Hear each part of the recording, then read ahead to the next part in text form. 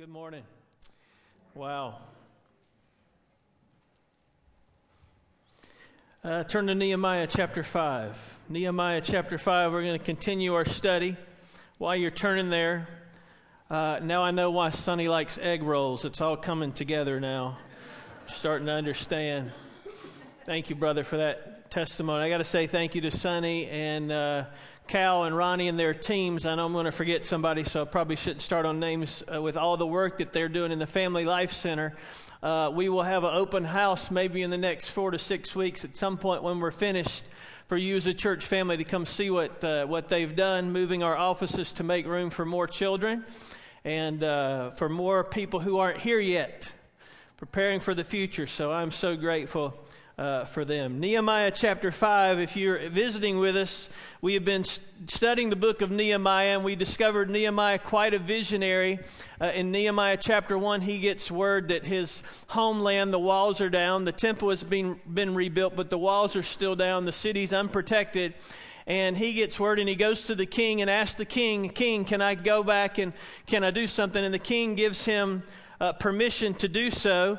And he begins to build this wall, and then he runs into spiritual warfare that we looked at last week. And spiritual warfare is opposition from without. Some people this week have told me, man, if I could just tell you about my week, just the spiritual warfare that's gone on.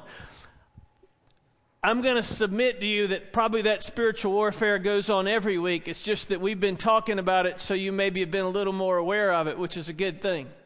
But spiritual warfare is those things that come from the outside and try to take us off track from doing what God has called us to do. But there's a different kind of attack that sometimes happen, and that's what we're going to look at this morning, and that is conflict from within, which is a different kind of challenge. And what we're going to discover as we read chapter 5 in just a little while is Nehemiah is in the process of building this wall, and he stops the process. He immediately stops the process to deal with some of this opposition that's been faced. Now, biblical scholars, depending on what you read, some scholars argue that this event may have happened after the wall was built, and some scholars say no, it probably happened while the wall was in the process of being built.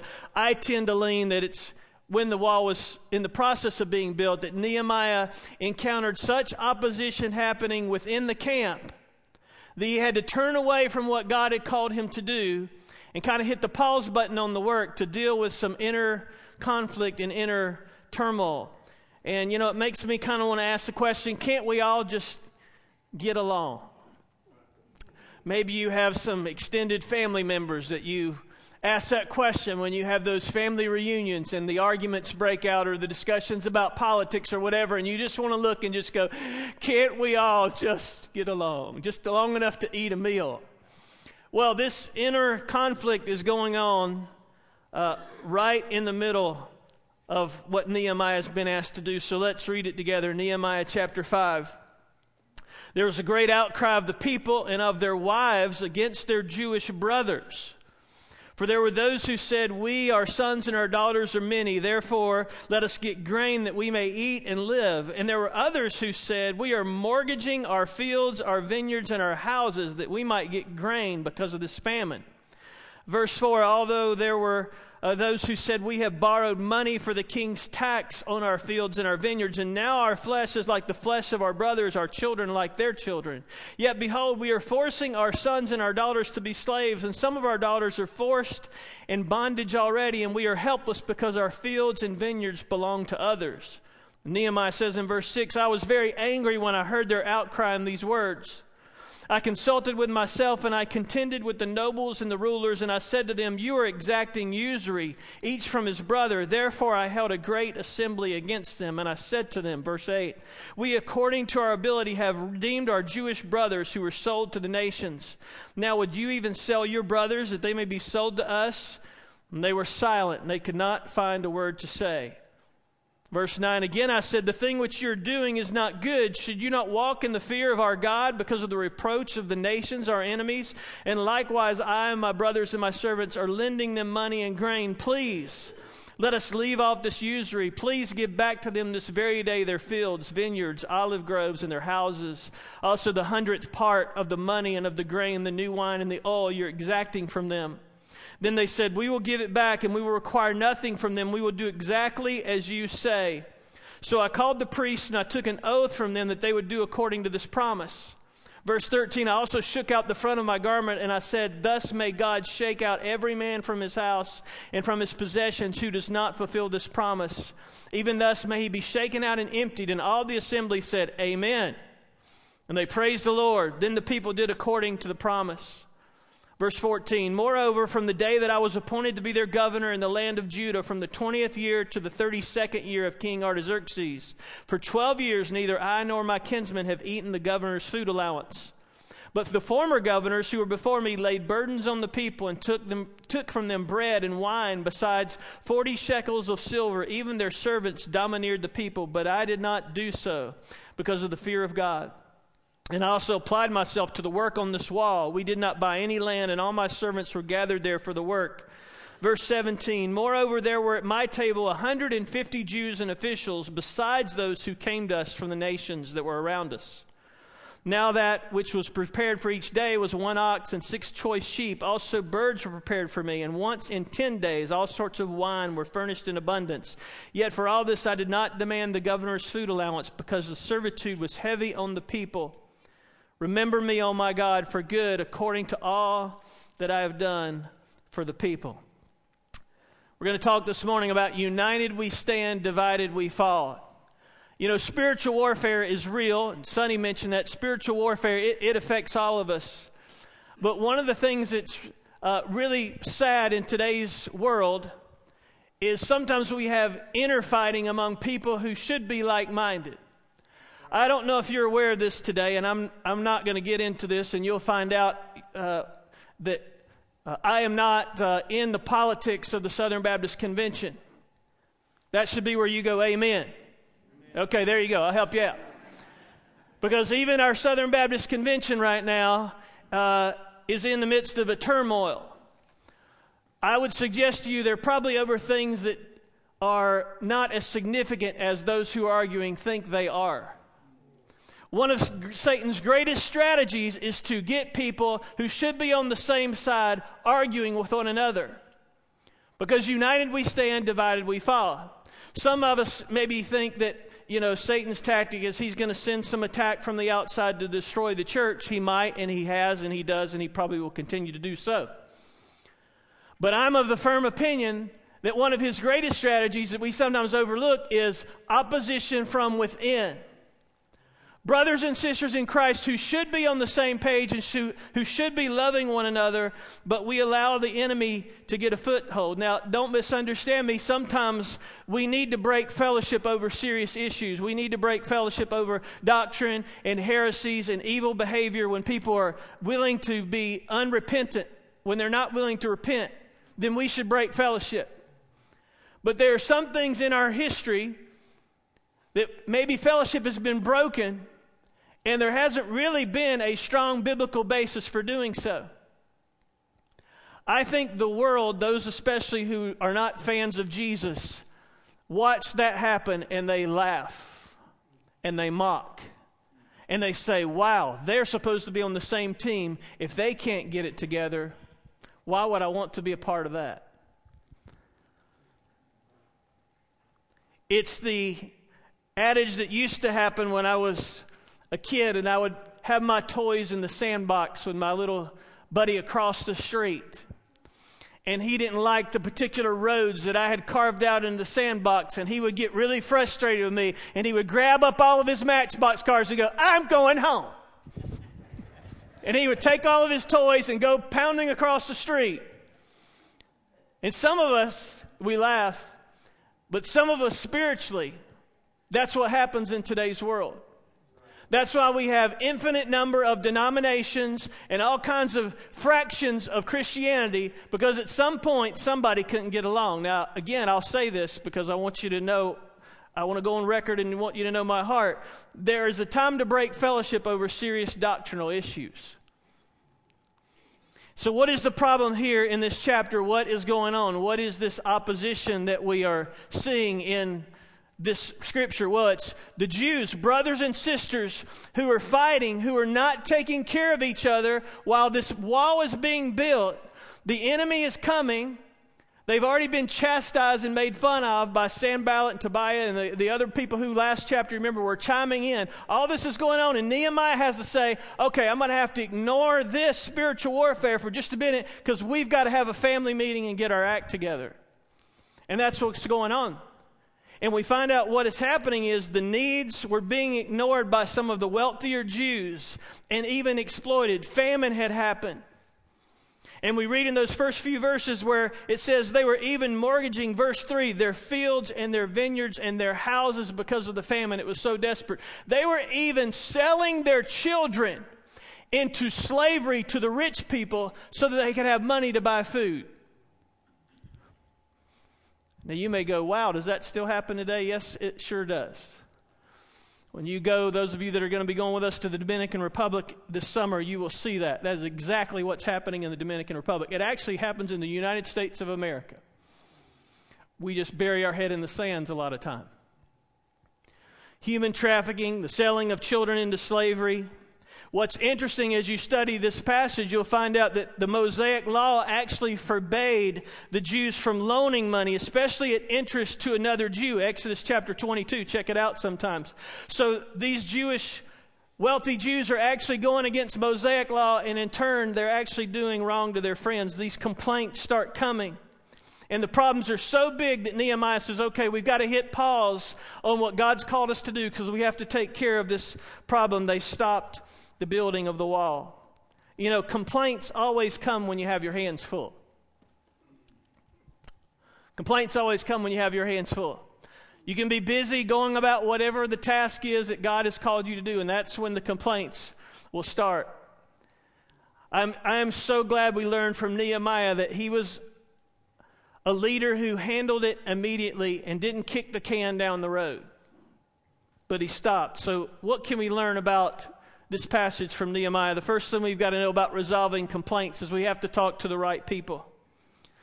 To face opposition, internal opposition, we have to talk to the right people. Did you know a leader cannot deal with problems he's unaware of? Did you know that? I am thankful that so far in my short time here at Crossroads, if there's ever an issue, most of the time, whoever and whatever the issue is, somebody comes up and says, hey, did you know about this? Can we fix this? You know, in a lot of churches across our land, there are leaders, not just the main teaching pastor, but among all the staff, there are leaders who do not have a clue of some of the problems. And what happens is people in the congregation will talk about the problems to one another and let it fester and get all kinds of gossip and things going. That is not going to be the culture of Crossroads Baptist Church, nor has it been, I don't think. So here these people are, these opposition is happening. And sometimes, even when leaders, by the way, are aware of the troubles, they can't always solve them. So they come to Nehemiah. Now, we don't know if they went to the wealthy Jews and tried to ask them, can you help us? Can you do something? Probably they did, but it didn't work because not only are these wealthier Jews charging them to loan money, but actually charging them interest. And we just read in those verses 3, 4, and 5, where they're mortgaging their homes to be able to take care of themselves. So it's not a great thing to do when you're not talking to the right people. It reminds me of a story of a lady in church. She had an issue with the church. She didn't go to the pastor. She went out and she just started talking to all her friends. Don't you think somebody should do something about that? She would tell them. She would just talk and talk and talk. It finally got word to the pastor what was going on after a whole church was in a turmoil about this issue. And so the pastor politely called her into his office and he said, when you come, could you please bring the most humble spirit you can? And so she came to the office and they started talking, and thankfully God intervened and she started crying and she said, Pastor, I'm so sorry. I don't know what I was thinking. I started gossiping. I got all that out. And she said, just forgive me. He said, I forgive you. He reached under his desk and he handed her a feather pillow. He said, but I want you to do something. She said, what is this for? What do you want me to do? He said, I'd like you to take this feather pillow and go out to the town square and rip it open and just shake it and let feathers fly everywhere. And she said, well, What would you want me to do that for? And he said, I want you to do that after you've done that. After all the feathers have flown everywhere, I want you to go one by one and I want you to pick up every feather. And she said, Pastor, there's no way I can do that. He said, likewise, you've repented and confessed, and praise God for that, but the damage that you've done, you'll never be able to collect. And that's what happens sometimes when we don't go to the right person, when we've been offended, when somebody's spoken ill of us. There is a correct way to do it that we're going to look at in just a minute, that the Bible instructs us as believers how to handle ourselves if we've been offended by another believer. So the first thing is we've got to talk to the right person, but the second thing is we have to deal with things biblically. We have to deal with that person biblically. What do we read here? How does Nehemiah respond? Verse 6, it says, he was angry. He was angry. Do I have that up there? Okay, no. He was angry. You may want to jot these down. There are 5 ways to deal with people biblically. The first one, be angry the right way. Did you know anger is not wrong? You know, there's a lot of things that have been incorrectly taught in the church. And one of them is that, don't get angry. That's wrong. And the reason we say that anger is wrong is because most of us, when we're angry, cannot restrain our anger to the point of not sinning. And so our anger turns into sin. So instead of us saying, you can be angry but don't sin, we just say, don't be angry. But being angry is biblical. And Nehemiah got angry. As a matter of fact, being angry about things that hurt the heart of God is a great way to be angry. We need some more angry Christians in the world that are angry about things that make God angry. You and I need to be more angry about our sin. We need to be more angry when people in our midst try to cause disunity. That should cause us anger, righteous anger. The Bible talks about anger, and it tells us that Jesus was angry. Paul talks about it in Ephesians chapter 4, but yet was without sin. So we have to respond in anger, and we have to respond correctly. Now, we have a saying I hear a lot in Baptist life especially. Hate the sin, but love the sinner. We know that. But sometimes our hatred towards sin crosses over in our attitude and presentation that the person who has that sin that we hate, the sin that we hate, they think we hate them. That's crossing anger over into sin. Does that make sense? So we have to be very careful. We have to deal with people biblically. We have to have our anger the right way. The second thing about dealing with them biblically is we have to exercise self-control. I love what it says in Nehemiah chapter 5, verse 7. It says, and I consulted with myself. You ever had a conversation with yourself? Somebody asks you a question. Hold on a minute. Let me ask my consultant. Okay, self, what do you think about that? He consulted with himself. He stopped and just said, okay, let's take a pause, which is really smart. You know, I gotta just honor Gerald and his dear bride. 62 years of being married yesterday. Praise the Lord for you guys. 62 years. Wow. And never angry once, right? Yeah, you can give them a hand. 62 years. I'm going on 25, and I'm just thinking, there's sometimes I've been angry. My wife's in the nursery, so I can talk about her. I've been angry. She's been angry. There's sometimes that anger has slid over into sin, and there are many times it would not have slid into sin if I'd have just stopped and consulted with myself. Had an attitude check. Proverbs 16:32 says this, he who is slow to anger is better than the mighty, and he who rules his spirit than he who captures a city. Wow. Exercising self-control. The other thing, number 3, we need to know about dealing with people biblically is we need to follow the steps in the Bible that are outlined for us to deal with brothers and sisters when we have conflict and opposition. Do we know what they are? Most of us as believers don't know what the Bible teaches about this. And if we do, we rarely demonstrate it. We rarely practice it. The Bible gives us pretty clear instructions, and Nehemiah, though he did not know what Jesus was going to say in the future and what Jesus was going to teach, it's interesting, he actually models that himself in verse 7. What does he do? He consults himself, and then he goes to the people. He says he contends with the nobles and the rulers. Verse 7, he goes to them and he confronts them in private and says, hey, I'm hearing this is what's going on. Let's talk about this. In private. Not on Facebook, not on social media, not blasting your brother or sister in Christ. Well, I'm just sharing it, but just because it's a prayer request. It's a prayer request. They need to know. The world needs to know to be praying. So he goes to them in private. We don't know how many times he has this conversation. We're recorded there in verse 7 that he goes to them and asks them once. But then it says the next thing he does, therefore I held a great assembly against them. The next thing he does is he confronts them publicly. Matthew 18, Jesus gives us these instructions. It says, if your brother sins, go and show him his fault in private. And if he listens to you, you've won your brother. But if he does not listen to you, take one or two with you. Oh, that we would practice that in the church of Jesus Christ. The world is watching how we handle inner conflict and opposition. We cannot be afraid to confront sin. I remember one time many, many years ago in one of the first churches that I served, I was a young guy, I didn't know what I was doing, barely 20. And there was one of our leaders in the church, very influential, gave a lot to the church budget.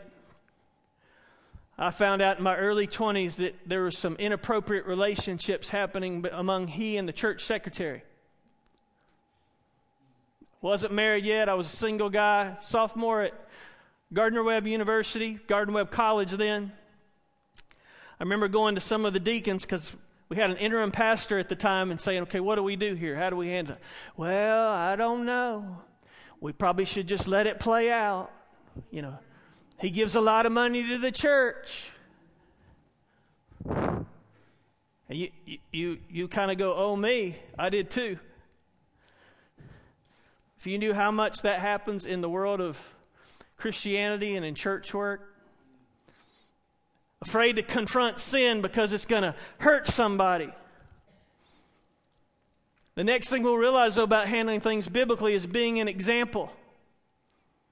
We can't be afraid to confront people. Sometimes we're afraid to confront people because we're afraid if we say something to them, then they're going to turn around and point at us and go, well, yeah, but what about you?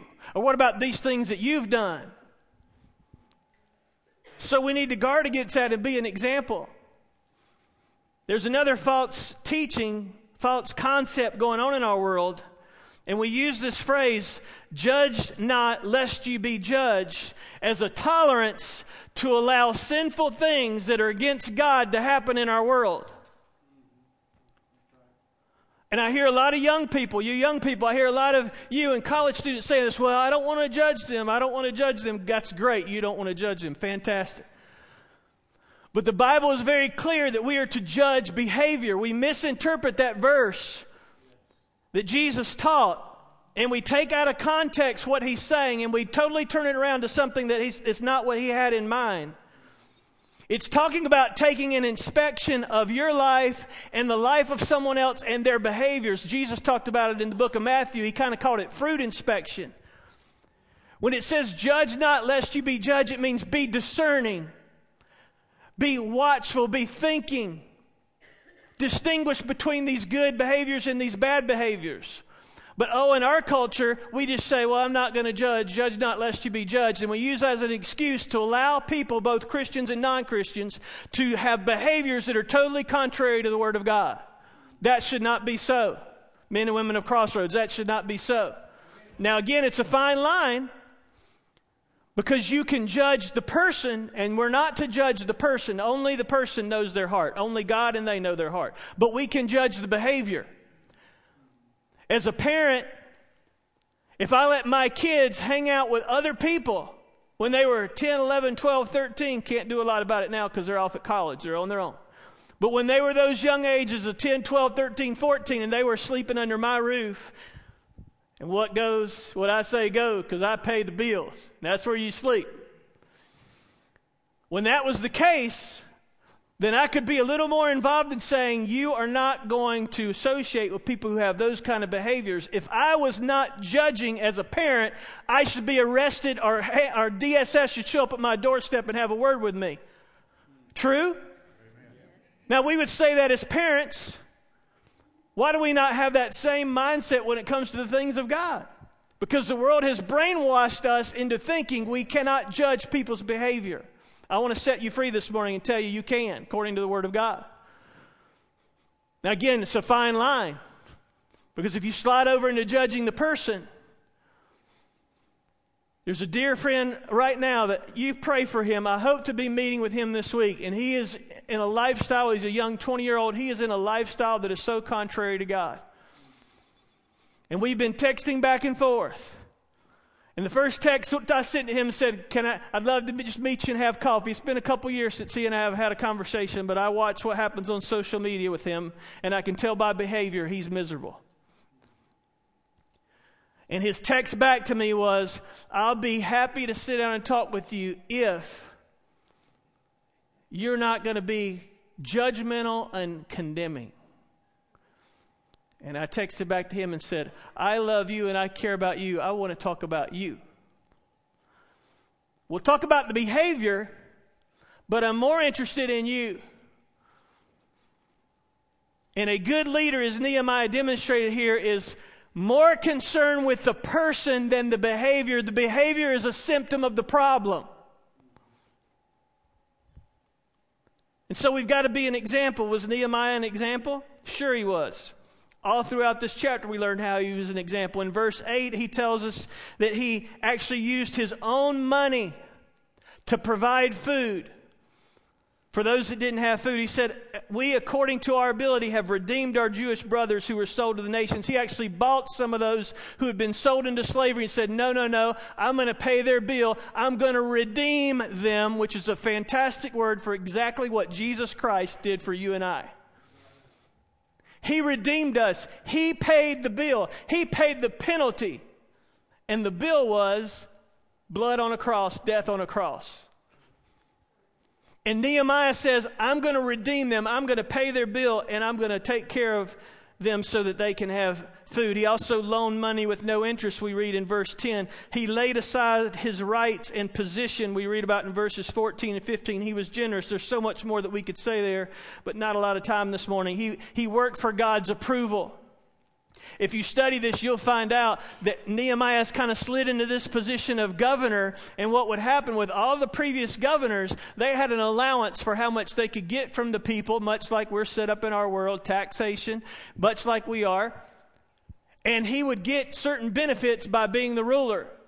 The food, the wine that we mentioned in those last few verses. And he basically had said to the people, I don't want that. We're not going to worry about me. We're going to worry about you. That's a good leader and example. But the fifth thing about doing what the Bible says and dealing with it biblically is he actually held people accountable. Verse 12. After he meets the people privately, they don't respond. He goes to them publicly. They respond. They say, you're right. Nehemiah, verse 12, we will give back this money. We will require nothing from them. We will do exactly as you say. And Nehemiah could have said, fantastic. Thank you so much for agreeing with me and agreeing with what God wants and God's order. Thank you so much, and walked away, but he didn't do that. He said, I'm going to hold you accountable. One of the ways that we'll know if we're making progress in our vision here at Crossroads is, are we willing to hold one another accountable? That's the A in Roads. If you miss Vision Sunday, grab a brochure. Holding them accountable. And so here's what he said. He called the priests together and he took an oath from them so that they would do according to their promise. Took a public oath before everyone, which is much like we do when you join the church or when you come to faith in Christ. You stand up publicly and say, this is what I'm doing. Why do we do that? Why do we bring people down in front of the church? Is that just so a couple hundred of us can come by and shake somebody's hand and say, good job, congratulations? No. That's part of it, but no. It's to hold those who have said, Jesus Christ has changed my life, revolutionized my life, and I'm going to follow him. It's to hold them accountable, which is another thing that we don't do a lot in the church, generally speaking. Why? Because it's difficult. It's difficult. And it requires relationship. And what he actually did in verse 13 tells us, and their tradition was when somebody did like that, they would take their robe off. And as a sign that they're making this oath, they would shake it out like that in front of the crowd. As if to say, if you don't follow through, if you break this oath, it's almost like God just, what does the scripture say? It says, may God shake out every man from his house and from his possessions if you don't fulfill this promise. Wow, that's a big deal. That's a big deal. Maybe we need to make it a little harder to be a part of the Church of Jesus Christ. Maybe we've made it too easy. I'm asking a question, I don't know, but maybe we just say, all you got to do is come down and say a little prayer. Boom, you come to Jesus and you're a part of the church.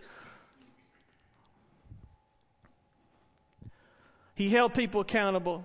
Number 3, the last thing, and we're done this morning. We have to submit to God, His Word, and our leaders. And that's what the people did. They took the oath. In verse 17 it says, He gathered together at His table 150 Jews and officials, even neighboring nations. They came together. They prepared this meal and they submitted themselves to God, His Word, and His leaders. Many times people don't act like this, do they? They get angry. But instead of going to the person to whom they've been wronged, they just get their toys out of the sandbox and they go, I'm going to go down here to this other church. And they take their toys and they leave. But what was the result of these people? They accepted Nehemiah's rebuke. They knew they had disobeyed God. They knew they had hurt their fellow Jews. Not only that, but we read in verse 9, they knew that it would give their enemies cause to mock God. You know, when I meet with this young guy this week, I've already seen through his social media post one of the biggest rocks that he would throw at the church, generally speaking, is how we handle conflict amongst ourselves. Did you know there's lost people out there that watch us? And they watch how we treat each other. And if we stab each other in the back or we respond with gossip, then I don't know about you, but if I was them, I'd go, I don't want any of that. I can get that out here. Why do I need to go in there and get it? So what a great opportunity we have. Is there anybody in your life that's maybe causing conflict? Maybe they're a fellow believer. And maybe, I don't know, maybe this morning you just need to grab them. Maybe if they're not here, you need to call them and say, hey, can we sit down for coffee and talk? Because one of the greatest things that you and I can do as a believer, I actually love, I have friends that I'm wrapping up. I have friends that sometimes laugh at me and they say, you like confrontation. I don't like confrontation, but what I do like is working through difficulties with people. Why? Because it sharpens me. We've lost that ability to have conversation in our world with people who disagree. Not just outside the church, but inside the church. We would instead rather get on our social media platform and spew out what we think, because that's easy. But to have a conversation with somebody with a differing opinion, that requires listening. So what's going on in your heart today and in your world today? Is there anybody maybe that you're dealing with conflict or opposition? If not, it's coming, because we're human. It might be in your house. It might be with your spouse. It might be with your mouse. It might be with a friend. I hope you and I would never face conflict and opposition, but we're human and it's going to happen. The true test is, what's our response going to be? Because the world is watching. Will you pray with me? Father, we love you. We thank you so much for the example of Nehemiah. Thank you for the example of his leadership. Some of us today may say, well, I'm not in a leadership position, but we can apply these principles in the relationships of our life. Maybe we're a son or a daughter and we need to apply these principles to our parents. Maybe we're a parent, we need to apply these principles to our kids. Maybe we need to apply them to our boss, maybe a brother or sister in Jesus. Lord, I pray that you'd have your way this morning. And I pray if there's anyone in this congregation today that needs to be redeemed, like Nehemiah redeemed those people by paying their debt. I pray if there's anybody here today that needs to be redeemed by Jesus, that needs to confess him as Lord and Savior, that this morning they would do that. And we trust you with this remainder of the service in Jesus' name. Amen.